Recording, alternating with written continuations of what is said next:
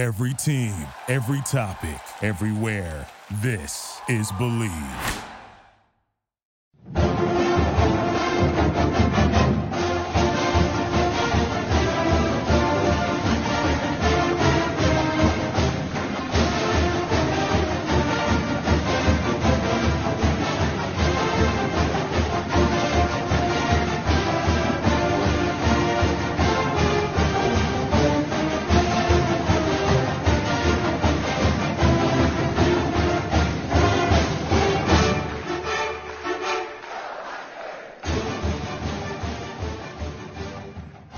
Hello and welcome to the 198th edition of the Illegal Motion College Football Podcast.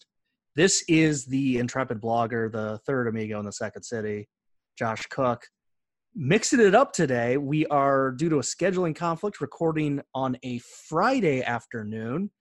I am joined, as always, with the Professor Matt and with Coach off doing coaching stuff. It's just the two of us, and we thought, why the hell not totally mix it up? So now I'm running the show. I did the rundown. I did the trivia question. There's going to be pandemonium. There already is. So no real quick slants today because my adopted team, Eastern Michigan, has a bye week. Coach's adopted team, Georgia State, has a bye week. Matt, you're the only one with an adopted team in action. What's going on with the Purple Pirates? Pirates are playing Old Dominion this week. ODU so far this season opened the year squeaking by Norfolk State, which is not exactly even a great FCS team. And then they lost. They've been losing the Virginia Trophy this year, Josh. They lost at Virginia Tech and at UVA in their last two games. In between those two, they had a bye. They played James Madison, though. I do not believe that ODU is playing James Madison. Well, is playing James Madison this season, but I should not speak too soon. No, they are not on their schedule. But ECU, comes into this matchup with clearly the superior offense, but their defense has been one of the things that's been holding them back this season, at least in their two losses. They got absolutely smoked by Navy and NC State, having trouble on both sides of the ball in both of those games. I think that Hunter Ehlers, the quarterback for ECU, they're going to go as he goes. When he is on and being a true dual threat guy, they have the ability to be a really dynamic offense. But if he gets, if he's forced to be one dimensional, that is when ECU gets a little complacent and doesn't really know what they're doing. So if ECU is able to keep balanced offense, if Hunter Ehlers is able to hold on to the ball and not throw any picks, then I think that you should see them win this game pretty handily. Sounds good. So I don't really have a slant. I just have some news stuff that I wanted to get out there, all involving my home state of Iowa. And Matt, feel free to chime in as necessary. So dating back 2 weeks to the Cy-Hawk Trophy, there has been ongoing news developments, totally unrelated to one another. It's very, very crazy. So the Iowa band had some stuff thrown at them. Someone got attacked. There was some not so too super violently, like they were kind of punched as the band was walking off the field. They hurt their ribs. Someone was kind of groped in a weird way, probably like we've been in crowds where people are drunk and stupid. But very, very upsetting to the band members who experienced these violations of their personal liberty. And basically the University of Iowa did nothing. And so some band members posted stuff to social media that looked really bad for the university. And they basically went, oh, crap, we should actually probably investigate this. Iowa State basically said, well, the Iowa band walked off the field going the wrong direction. And this has never happened to any band to ever happen that's visited Jack Trice. And some people have even said, oh, maybe the rivalry should stop being played. It's crazy. And I think that what the University of Iowa did was absolutely absolutely repugnant, not protecting their own students. And I thought the Iowa State reaction was absolutely terrible. If that's not a way to go, why is the security guard just shrugging his shoulders and going, well, this is not normally how people go, but we'll let you go? I think both universities Also, no are matter what acting- way you go, you shouldn't Yeah. be treated like that. Exactly. And Yeah. it doesn't matter what entrance or exit you come in and out Yeah. of. I think both universities are like just absolutely showing their bare asses right now. and Isn't the acting governor like getting idiots. involved at this point? Yeah, the governor said that they're going to keep playing a rivalry game. It's bizarre. The other story from this game, it was a great moment. Carson King held up the sign, the Venmo sign. He's raised like $2 million now for the Children's Hospital. And Busch Light like sponsored him in a way and was going to do like a marketing thing. And then some old tweets of his came to light and he apologized profusely for them on TV. Bush still donated the money, but severed ties with him professionally. Some companies in Iowa did the opposite. They're like, well, you know, we still like you. We'll support you. The Des Moines Register, after he had apologized on TV, was basically like, should we include this in our profile of him? And they decided to do just a couple of paragraphs at the very bottom of the story. They literally buried the lead, unlike what we do. And some people had the timelines confused, thought the Des Moines Register outed this guy for these tweets. And the Des Moines Register has had people like call in threats. The Des Moines police have been around there. And my best friend from high school, full disclosure, works at the Des Moines Register in a non-journalism role. He's on the other side of things in the more the marketing department. And he's like, what the hell? It's like impossible to go to work now. It's scary. It's stressful to be there. And on top of that, whether you agree or disagree with what the Des Moines Register did, the fact that it's a 7-year-old tweet when the Carson King was just 16 and he was quoting Tosh.0, it gets into, is he really a like terrible, awful, white supremacist, racist, or was he a dumb kid? And as a teacher, I am surrounded by kids who do great things on an everyday basis, but also 5 minutes after doing a great thing, they can turn around and say the stupidest, dumbest thing. I feel bad for Carson King. I think it was just a 16-year-old being dumb. And Matt, I got to be honest, I am so thankful that Facebook and Twitter were not around when we were 16. Oh my gosh, yes. Oh my gosh, yes. Because we would have posted stupid, idiotic things. I mean, we still posted stupid, idiotic things when we were in college, I'm sure. Yeah. On Facebook or whatever. But, you know, I still think that there should be some sort of there should almost be like either like a moratorium or a statute of limitations for these kind of things.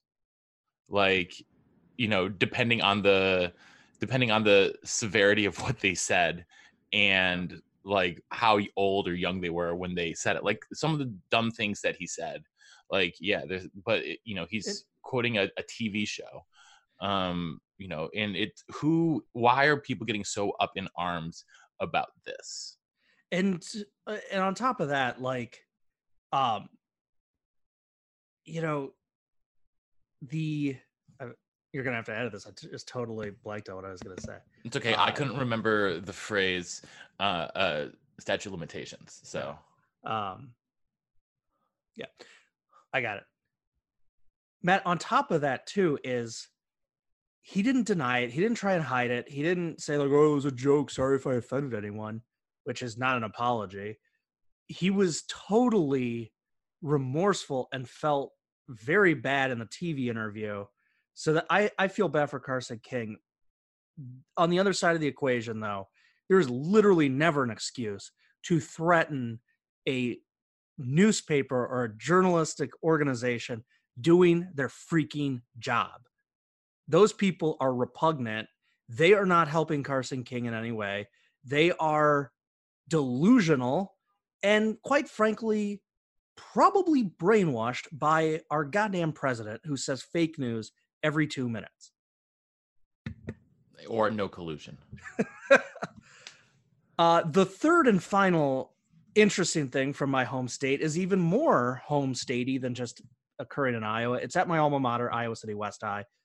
Their award-winning student-run newspaper, the West Side Story, had a great profile on the not one, but two female players on the West High football team. Both of them are linemen, and it was really interesting. They wanted to take a weightlifting elective. Their schedule was so filled up that the school said, well, you can do it as a 0 period before school starts with the football team. And they're like, cool, whatever. And the coach was like, noticing that they were incredibly strong athletes, and said, how about you play some football? And they're both on the varsity team. That's fantastic. Yeah. That's absolutely fantastic. Oliver Martin's alma mater. Playing just down the road. Indeed, yeah. So, who knows? Maybe they'll be playing for the Hawkeyes soon.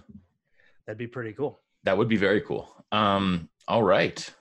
Well, thank you for that update, Josh. We would call it the Iowa Football Minute, but it's more like the Iowa Football 5 minutes.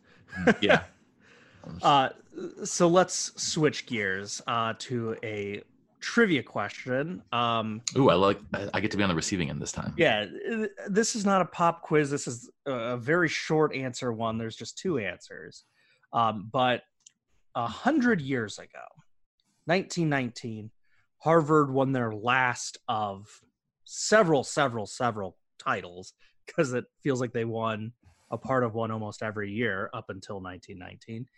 And the 1927 season had the last team, Yale, to win a national title from a school that is no longer playing FBS football. But I'm going even more specific, Matt. There are 2 national champions that no longer play FBS football and are not in the Ivy League. So you don't get to go Princeton, Harvard, Yale, boom, boom, boom, and rack them all up. The 2 national champions that aren't FBS and not Ivy. Who are they? Okay, the first team that immediately popped in my head, Chicago Maroons. Yes, UC 1905. You got one of the 2. Original Big Ten member. That one was pretty easy. I'm going to need probably a couple of guesses. Well, that's fair. You give me and Coach 3 strikes. Okay, so my first guess is like NYU or City College of New York or something like that. I know CCNY is one, or NYU. It's like one of those like New York schools. I've won one for basketball. I don't know if they ever did for football. They did not. Okay. But good guess. Okay. One so, my next guess would be something like a Holy Cross.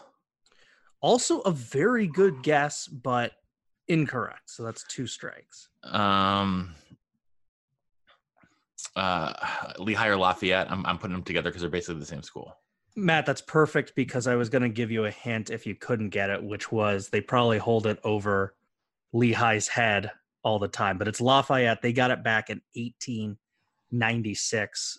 Incidentally shared the title with Princeton that year. So that's our trivia question. All right. I appreciate that.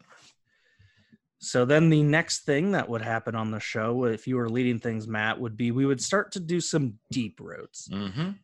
And the slate this week has some very intriguing games that resulted in a very big spread formation, but not enough meat on the bone to have a lot of deep route games. We just have 4. And the first one comes in South Bend, Indiana. We got Notre Dame, who played a valiant game down at Georgia, but came up short, hosting Virginia, who's up to 18th in the polls and playing some pretty good team football But if you were to look at the recruiting rankings and all that stuff, the Who's are definitely a sum of all their parts. What does the Professor Spidey sense say is going to happen in South Bend this week? I think that Virginia doesn't. How do I put this? Virginia doesn't make a ton of mistakes as a team, but they also, on the flip side, so they have a pretty high floor, but they have a pretty low ceiling because they don't have that high-end talent. And I think that despite the loss to Georgia last week, I was very impressed by Notre Dame. I think this is a very good football team. I think that they have the ability to get big plays where Virginia will not be able to. I think that Ian Book, if he's given like even just a little bit of time to even throw those, 12-yard outs that he seems to love to throw, nothing beyond 15 yards downfield. But if he has enough time in a clean pocket to do that, which I don't think that Virginia's pass rush will be able to generate the same sort of pressure that Georgia did, I think this should be a walk in the park for Notre Dame. I like Notre Dame by 2 touchdowns. Ooh, here's a hot take. This is Virginia's hardest game before what we assume will be their ACC title game. If they win this, do they make the college football playoffs? Who, Notre Dame or Virginia? If they win this and they win out until, and then assumingly they lose to Clemson? Yeah. No, they don't. Okay, fair enough. No, if they lose, the only way for them to make is to go is to win the ACC title. All right. Well, one of the other few games that involves ranked teams of the weekend. In fact, I believe it's the other game. I believe there are only 2. But USC just coming off upsetting Utah. They hit the road. They head up to 17th ranked Washington in a Husky Stadium up in Seattle. Matt Fink will get his first start. Looked pretty good against Utah, but in a similar situation when Slovis went to BYU in his first career start, things didn't go as well. Washington is the last best hope for very, very infinitesimally small odds that the Pac-12 gets a playoff team. And can't count out Cal. They already have the victory over Washington for the tiebreaker. True. But beat Ole Miss in Oxford. But based on what the computer, the FPI does, all that stuff, Washington does still have the highest odds. But yeah, do the Huskies win, or this USC team 2-0 in Pac-12 is the Clay Helton redemption tour, adding another successful stop to the record? Josh, I'm going to do one of your favorite things to do. And I'm going to go do a little common opponent here. Both of these teams have played at BYU. Josh, You talked about what happened to USC at BYU. One thing we glossed over in our Week 4 recap show was Washington absolutely throttling the Cougars in Provo. That game was the real redemption for that Cal loss. Hawaii, it was Hawaii. That doesn't mean anything. But I feel like BYU can actually really test yourself again. And they went in and absolutely wiped the floor with BYU. Jacob Eason looks, if that Cal game, I think we almost have to just completely disregard because of this, the extenuating circumstances around it. Eason stepped in against BYU, and that was a team that really sort of was able to slow down USC. They could not slow down Washington at all. Jacob Eason was absolutely fabulous. He's spreading the ball around, putting up some really, really big numbers. On the flip side, like I said, when USC went into BYU, they lost in overtime. Another thing about that win last week, they won by 1 score, but Utah also turned the ball over 4 times. I just do not see a scenario in which Washington turns the ball over more than twice, really, against USC. I think USC's biggest and best chance in this game is to basically go, just throw jump balls for their wide receivers, because their wide receivers, starting with Vaughns and Amen-Ra, St.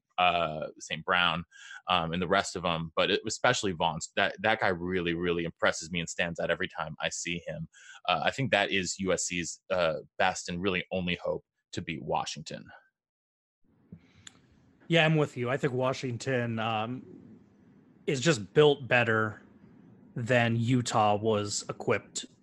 Utah is one of those places where it's going to be the sum of the parts. Whittingham's going to have some wily coaching moves, but when you have multiple turnovers, it kind of tanks your game plan, and it puts a team like Utah in a really tough position. USC was also having a lot of passing success against Utah. Washington has produced a ton of great secondary players these last few years. I'm with you, Matt. So let's move on to an SEC team. Yes, I know Coach isn't here, and we could have easily written the SEC out of the show, but there's a very, very intriguing game down there on the plains. 7th ranked Auburn hasn't really looked like a top 10 team, especially last week when Bo Nix really struggled at times. They host a Mississippi State team that didn't look great against Kansas State, to be fair, but they're 3-1 overall, 1-0 in the SEC. Moorhead, pretty dang good coach. What is your upset radar on this game, Matt? It's not that high because I feel like Auburn's floor, again, Auburn is a high floor team because of how dominant their defensive line is. And if you have a dominant defensive line, you can disrupt what any offense wants to do. And I'm not sure if there's a better bunch of defensive linemen anywhere in the country, including across the state in Tuscaloosa, than there is in Auburn, Alabama. So I think could be a close one. I think that Auburn doesn't have, they're not world beaters on offense by any means, but I think their defensive line is good enough to make life miserable for any offense that goes against them. Fair enough. Well, let's go to where College Game Day is going to be, and that is in Lincoln. Ohio State on paper going to be a huge favorite. In fact, they're 17-point favorites. Nebraska hasn't really looked like a contender in the West, as some people believe, to start the year, but they are 3-1. And Ohio State so far pretty untested. Florida Atlantic's not very good.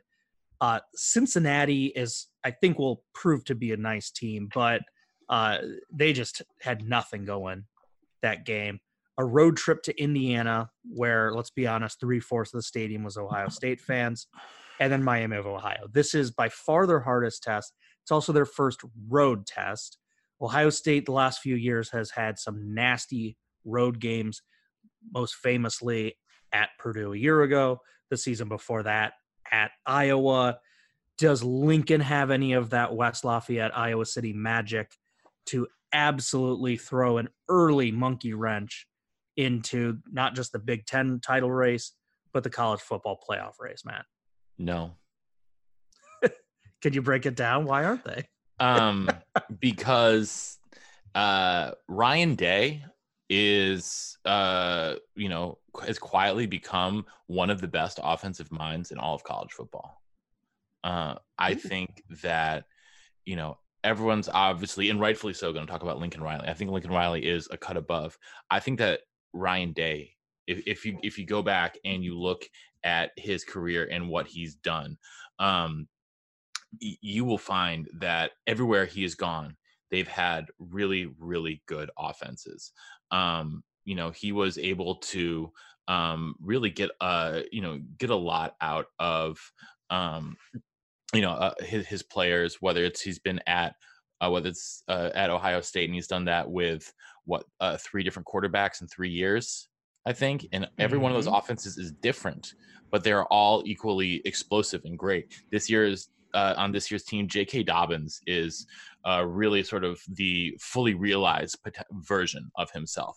I feel like his freshman year, we got to see him in fits and spurts, and he was the home run hitter, but they were still just grinding behind Mike Weber. Last year, I felt like Dobbins took a couple of steps back, but this year, Dobbins seems like an even better version of the kid we saw who was lighting the Big Ten on fire as a true freshman.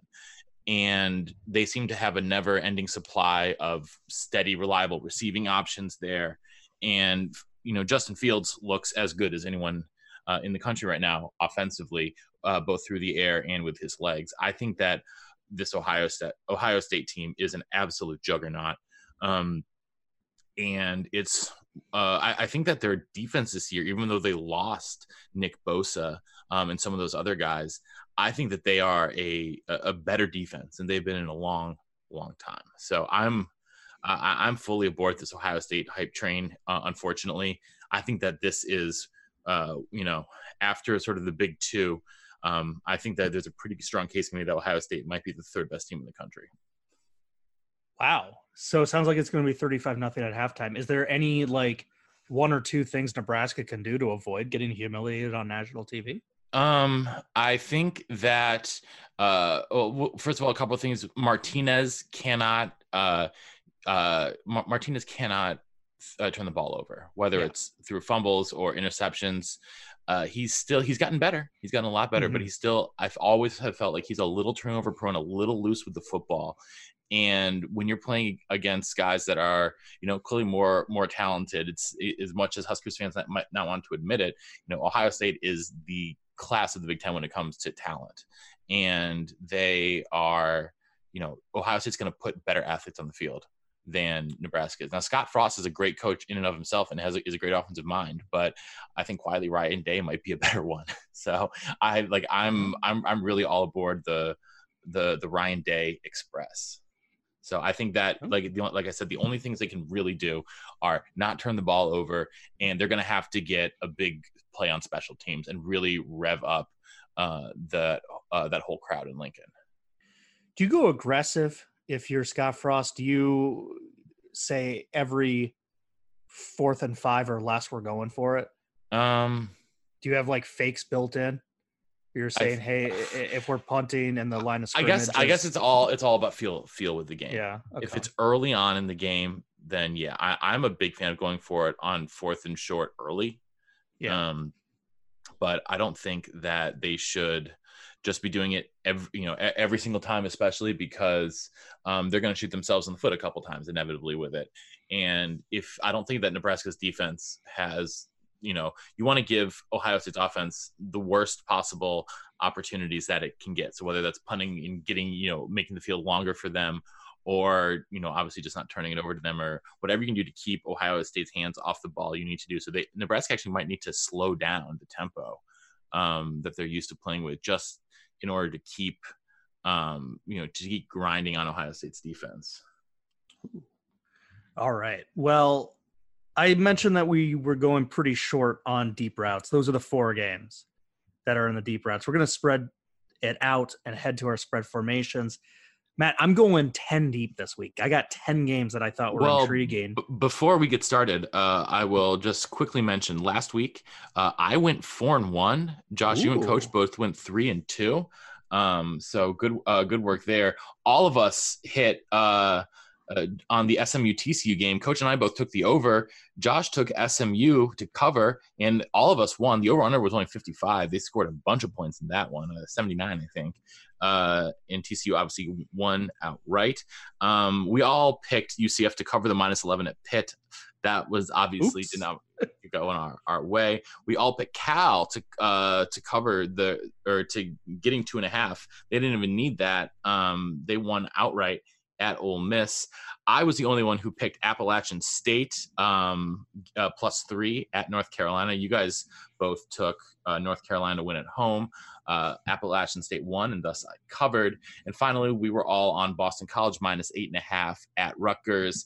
Obviously, BC wins by 14. Easy cover, easy win. On the season, Josh, you and I are both at 8-7. The coach is at 7-8. There we go. Well, speaking about that Pitt game, or that Pitt team, I should say, the first of our spread formations. This game is very weird. It's a Friday night Big Ten game.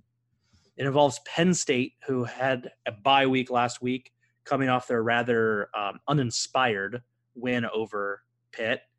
They are 6.5-point road favorites at Maryland, who was also off last week, which means they had 2 weeks to basically rejigger everything after a horrible, horrible performance. Do they get back on track? Do they win this game? Does Penn State cover? Over-under is also 61.5, Matt. I will take Maryland +6.5 here. I like Maryland at home. Well, my instinct is Maryland shot out of a cannon last year and then was brought back to earth. I'm going to say that the Temple game was not a figment of our imagination, that was the real Maryland team standing up. They returned to form. I have Penn State covering. And Coach, we will just assume that he would pick my pick because he does that every week. Let's be honest. That's why I let you go first. Let's head to a Pac-12 game. Arizona State brings that really, really good defense to Cal, but Cal, damn good defense in their own right. The Golden Bears, they are 4-point favorites. The over-under just 42.5 for such a defensive game. Yeah, I mean that's a tough one. It's going to be some Pac-12 defense after dark out in Berkeley, but it's hard for me not to go with the Bears here. We've been riding the Bears hard ever since Wilcox got there, and I'm going to continue to do so. So give me Cal -4. That's the benefit of going second. I agree with you, Matt. I just think Cal is a little bit more balanced. They've shown some more offensive flashes that Arizona State hasn't shown as much of yet. All right. Let's go. Next? Yeah, let's go to our alma mater, Wisconsin, coming off that monster win. They host a Northwestern team that has looked, quite frankly, god-awful. This looks like one of Pat Fitzgerald's worst teams in a long time. Yeah, Hunter Johnson is awful. Yeah, as you would expect, Wisconsin, huge favorites. Do they cover this monster 24.5 point spread? The over-under, this reflects on Northwestern's offense. The over-under is just 45.5. So I am confident that Wisconsin will win and cover, but I'm even more confident that we're going over 45.5 because I think Wisconsin's putting up half 100 alone. Ooh. This is the best Badger offense. This is the most, let's put it this way. It's the most talented Badger offense since Russell Wilson was throwing to Nick Toon and Jared Abbrederis. And there we go. It is, I think Jake Ferguson is fantastic as a tight end. Wide receiver is genuinely 4 deep with guys who I would be very confident who would all be starters on pretty much any other team, any other Badger team from the last decade. They have this year's offensive line lost 3 guys to the NFL, but got better. And the fact that I think partially it's because they lost a couple egos in that room. I'm looking at you, Bo Benshaw. That you guys have heard me. I've never thought that Bo Benshaw was all that great Jakes of the Guard, and I think the draft process bore that out. But he was, for some reason, the big name in that room, and he was never the best player by any way, shape, or form. And now there is a sort of natural hierarchy, I think, with Tyler Biadasz being really the veteran leader of that group, also playing center, which is helpful. And the fact that I think this group is much more cohesive, even though they really have about 7 guys rotating through. They have those offensive linemen, though, are happy. 8 of them are playing on the field at once when we throw out the 14 hippo formation, which I expect to see a lot of against Northwestern. Only concern, both of Wisconsin's starting safeties in Eric Burrell and Reggie Pearson are out for the first half because of targeting penalties against. It's a good thing Northwestern can't throw a lick. Yeah. Pearson's was definitely deserved. Pearson's, I had no problem with that. Burrell's was, I do not know how you could even call that a targeting penalty. That one was highly questionable. I like the Badgers. I like the Badgers to win this one by a score of about 52-3. But I'm more confident in the over than I am in the cover. So yeah, Matt, I'm actually going the opposite way. I'm going to hedge my bets. I'm only going to take Wisconsin to cover. My worry is if Wisconsin races out to like a 35-point lead again, they're just going to flood the bench and not score again. So I'm taking Wisconsin to cover, and that's it. Yeah. All right. No, I completely understand that. I just think that I think Jonathan Taylor is mad that he missed out on a quarter and a half of action because of last week and needs to take it out on someone. And Northwestern is right in front of him because he knows that if he's going to win that Heisman Trophy, he needs to be getting more and more 200-yard games. Very true. So let's head to a Big Ten matchup taking on two 3-1 teams. They are total opposites. Michigan State plays a whole lot of good defense, and every now and then their offense sputters into life. They are 2-touchdown home favorites against Indiana, a team that usually has really good offense, and every now and then the defense sputters into life and gets a stop. Sparty favored by 2 touchdowns, over under 44. Do the Hoosiers bounce back and keep this close in any way? I mean, the last time we saw Indiana, they played Connecticut, so that doesn't count. Yeah, that's why I meant they needed to still bounce back for the Ohio State game. And so, but to be fair, no, I can't even say it's a tune-up. It's not even a tune-up against Connecticut. It's like a scrimmage against the JVs. It's just embarrassing if you lose. You're expected to win by a lot. I don't see them being able to score a ton on Michigan State just because Michigan State's defense is mighty, mighty fine. But offensively, they are stop and go. Don't really know what a Northwestern win even means at this point. Give me Indiana to cover just because I don't think Michigan State can beat anyone in the league not named Northwestern or Rutgers by 2 touchdowns. Yeah, you stole kind of my pick, which was Northwestern has just looked awful. And beating them by 21, I don't know if that means much. Looking at that Arizona State game, Michigan State only put up 7 points, only put up 28 against Tulsa. I don't know. I think Indiana might be able to keep this close. I think Indiana might even steal an upset. Who knows? I kind of like that Hoosier team for whatever reason. I can't quit them. All right. Next up is a pretty interesting game. We have Wake Forest 4-0 visiting Boston College, who is 3-1, although the one was against Kansas. And yet, Wake isn't just slightly favored. They are 6.5 point favorites with the over-under all the way up to 69. Are we buying the Demon Deacon hype train on the road? Nope, I'm taking Boston College plus 6.5 here. They are going to make up for what they did the last time they were on their home turf and did a number 2 in their own bed against Kansas. I think that AJ Dillon is going to just hog the ball so much in this game that Wake will not be able to get much of a lead. So I'm going to take BC to cover. Interesting. I'm going the opposite way. And I know that BC did win at Rutgers, and they did win by 2 touchdowns, 30-16. But when you give up 16 points to Rutgers, that's a little alarming. I'm going to buy the Demon Deacon hype train and go with them for an extra game.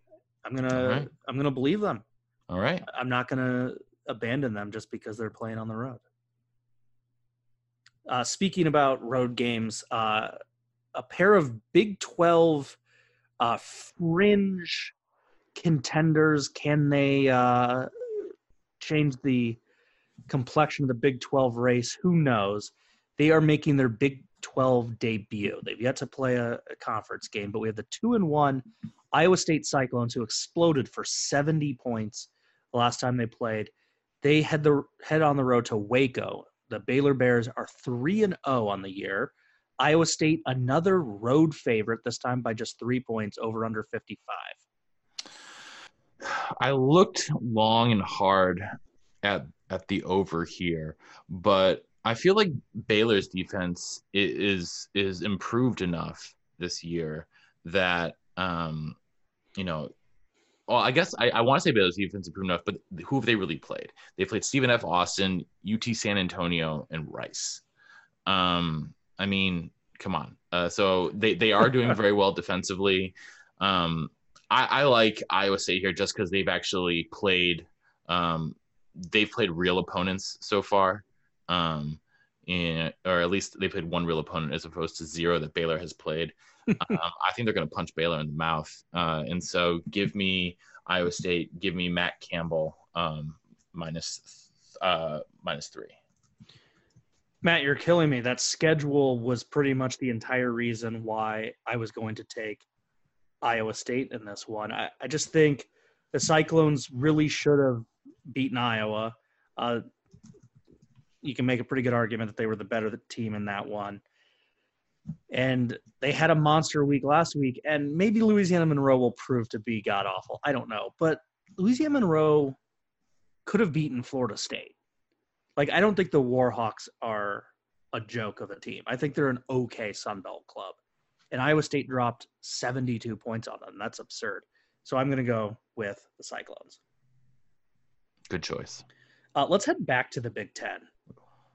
Matt, Minnesota is very quietly undefeated. Which is surprising considering how loud their coxswain of PJ Fleck is usually yelling at them to row the boat. But yeah, they've had 3 victories to start the year, all of them quite narrow, to say the least. They're a couple bounces away from being winless. They head down to West Lafayette. Purdue 1-2 on the season. Another road favorite. Goldie is favored by 1.5 points, over under 54.5. Where are you going? Oh, man. I really don't even want to pick this game. This is brutal, Josh. I would have never thrown this in spread of winners because I have zero feel for this game. Zero. That's feel why for it's this game. fun to include it. Oh, it's brutal. The last time we saw Purdue, which was back on the 14th, they were getting pummeled by TCU, who we then saw lose to SMU. They beat Vanderbilt. They lost to Nevada. I have no idea what to make of Purdue. None whatsoever. And Minnesota, I mean, who have they beaten? Like Fresno State. I think Fresno State. Yeah. In Fresno, 2 overtimes. Okay. Cool. But I don't know. You know how my feelings about PJ Fleck are well known. I'm gonna take the under on this game just because I want. I can't think of anything else better to root for. So I cannot take the Gophers under any circumstances. So I'm taking the under. So Purdue's played a big boy schedule, as Tony Kornheiser would have said on PTI. You mentioned it. They played TCU. They played Vanderbilt, SEC team, and they played a Nevada team that is going to probably be an okay Mountain West team, maybe even a contender in the Mountain West. That's a pretty daunting schedule. And they should have beaten Nevada. They had a crazy second half meltdown. They smoked Vanderbilt. And you know what? They lost to Gary Patterson. That's going to happen. He's a pretty good coach. I think this is the week Minnesota gets exposed. I think Purdue wins big. I'm saying Purdue wins by 17 plus. All right. So now we're going to go to one of your favorite coaches in all of football, Matt. Mike Gundy. He's a man. He is a man. Okie State's coming off a pretty good game, but it was a loss to Tejas. Yeah. And they are hosting a team that is ranked 24th in the nation. That Kansas State team, unblemished, 3-0, looked pretty good at Ole Miss.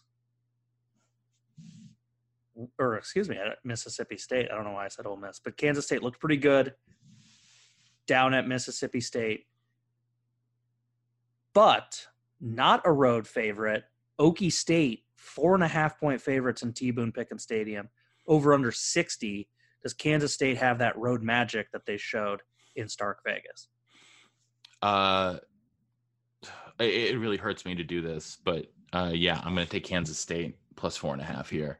I hate going against my favorite mullet, but I can't. this Kansas State team is fantastic. I love the way they're playing. I love everything about this Kansas State team. Kleiman's doing such a great job there. He's the perfect hire for them. All those people who were so mad when they hired him, I hope they are all eating large quantities of crow. Because why would they have been upset about? There were people who were mad who think he couldn't hack it as a FBS coach. So very weird. Yeah, well, they are absolutely fantastic. Give me Kansas State plus 4.5. Well, I picked Kansas State to win at Mississippi State, and I'm going to ride with them again. And one of the reasons I like this game for Kansas State perspective, it's their league debut, and they were off last week. They had 2 weeks to get everything in order, get ready for Oklahoma State, kind of refocus, say, hey, we did well in our first 3 weeks, but now it's league play. I think they're buying what Kleiman's selling. I'm going to go with K-State. Awesome. Our penultimate game, we're going to the Pac-12, and those Utah Utes that we really like, but came up short a week ago. Life doesn't get easier for them. They are at home in Salt Lake City, but they have to host the exact same record, 3-1, 0-1, Washington State Cougars, who had the epic UCLA game. Utah is 6-point favorites, over under 56.5.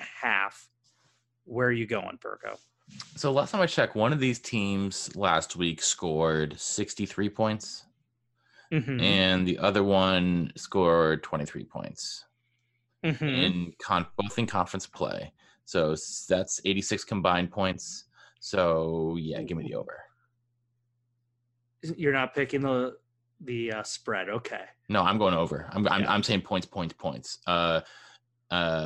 Washington State. I mean, you got to be terrified of their offense, and I think their defense can give up just as many. So that's why I'm going with the points, man. Like pretty simple.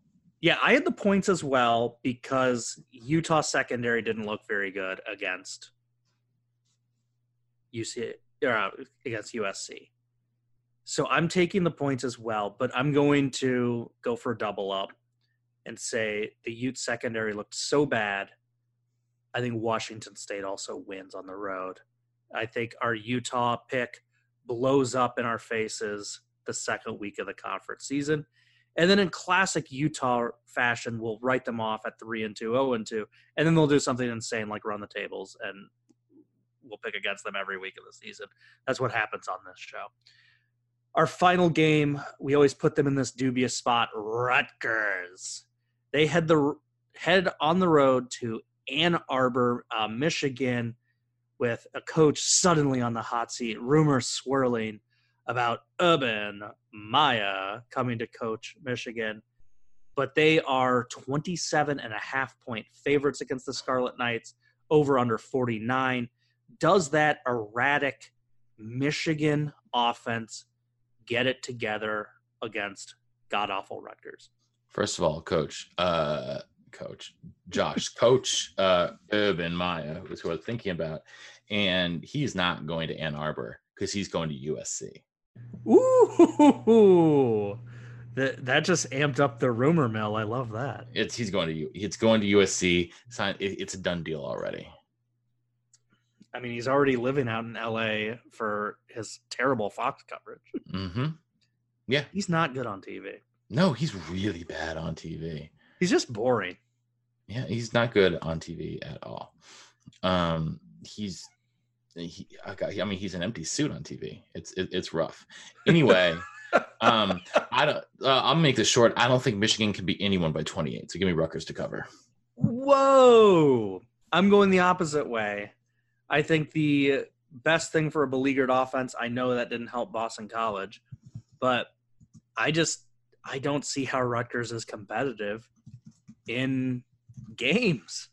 Just not seeing it. So I'm going with Michigan. I got them covering. Matt, do you have anything else? I think that's it. That's it for me, Josh. I'll be working the late shift over the weekend. My students are filming their final thesis projects. A couple of them are. So I will be at school at 8 a.m. tomorrow to open the school for them. And then I'm going tailgating. Nice. I will be at Vandy, Northern Illinois. Well, Matt, that's rough that you're working on a Saturday, but at least you get some tailgating in. But this is insanely embarrassing. What happened?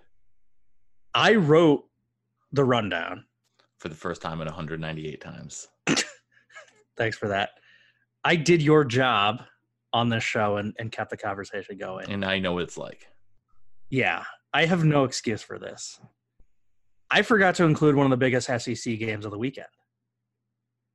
The 23rd ranked Texas A&M Aggies with Kellen Mond and that Jimbo Fisher attack. They're 2-2, 0-1 on the year. They head to fellow 2-2, 0-1 team, Arkansas Razorbacks, coming off a heartbreaking defeat to San Jose State. Arkansas, they need this to keep their national title aspirations alive. I think they get it. I think they bull rush Kellen Mond. Kellen Mond, kind of a statue in the backfield, not really known for being a mobile quarterback. I think Arkansas takes advantage of that lack of mobility. Oh, wait. Oh. Yeah, he can Kellen run. Mond's one of the most athletic quarterbacks in the SEC. Mm-hmm. Yeah, sorry. Oh. Well, I trust this coaching staff to figure it out. Ooh, Big Suey. Josh, you know where the game's taking place? I believe it is in this really kind of a tiny shoebox stadium. Yep. Down there in one of the cities in Texas. I think is it being played at the Alamo Dome? Close. It's at Jerry World. It's at Jerry World. Jerry World. Do you think that he is going to try to rig the game for Arkansas, seeing as that it is his alma mater? No, I think he's more concerned about the Cowboys actually looking like they have a Super Bowl contender for the first time since 1994. Mm-hmm. Yep. Well, that will now officially do it. Thank you so much for listening to our backwards episode here in Chicago. I'm the intrepid blogger, Josh Cook, for Big Ten and Counting. We had the professor down there in Nashville, and the coach is getting ready for Friday Night his Lights football team. Friday Night Lights. Sounds like weather might be an issue for you guys, right? Isn't it super hot? Yeah, it was about 99 today. Ooh. All right. Well, with that weather report, we're signing off. Thanks, as always, for listening. Woo, pig suey! Thanks for listening to the Illegal Motion College Football Podcast. To get in touch with the show, email us at illegalmotionpodcast@gmail.com. Follow us on Twitter at illegal_motion and check out our Facebook page. Thank you for listening to Believe. You can show support to your host by subscribing to the show and giving us a 5-star rating on your preferred platform.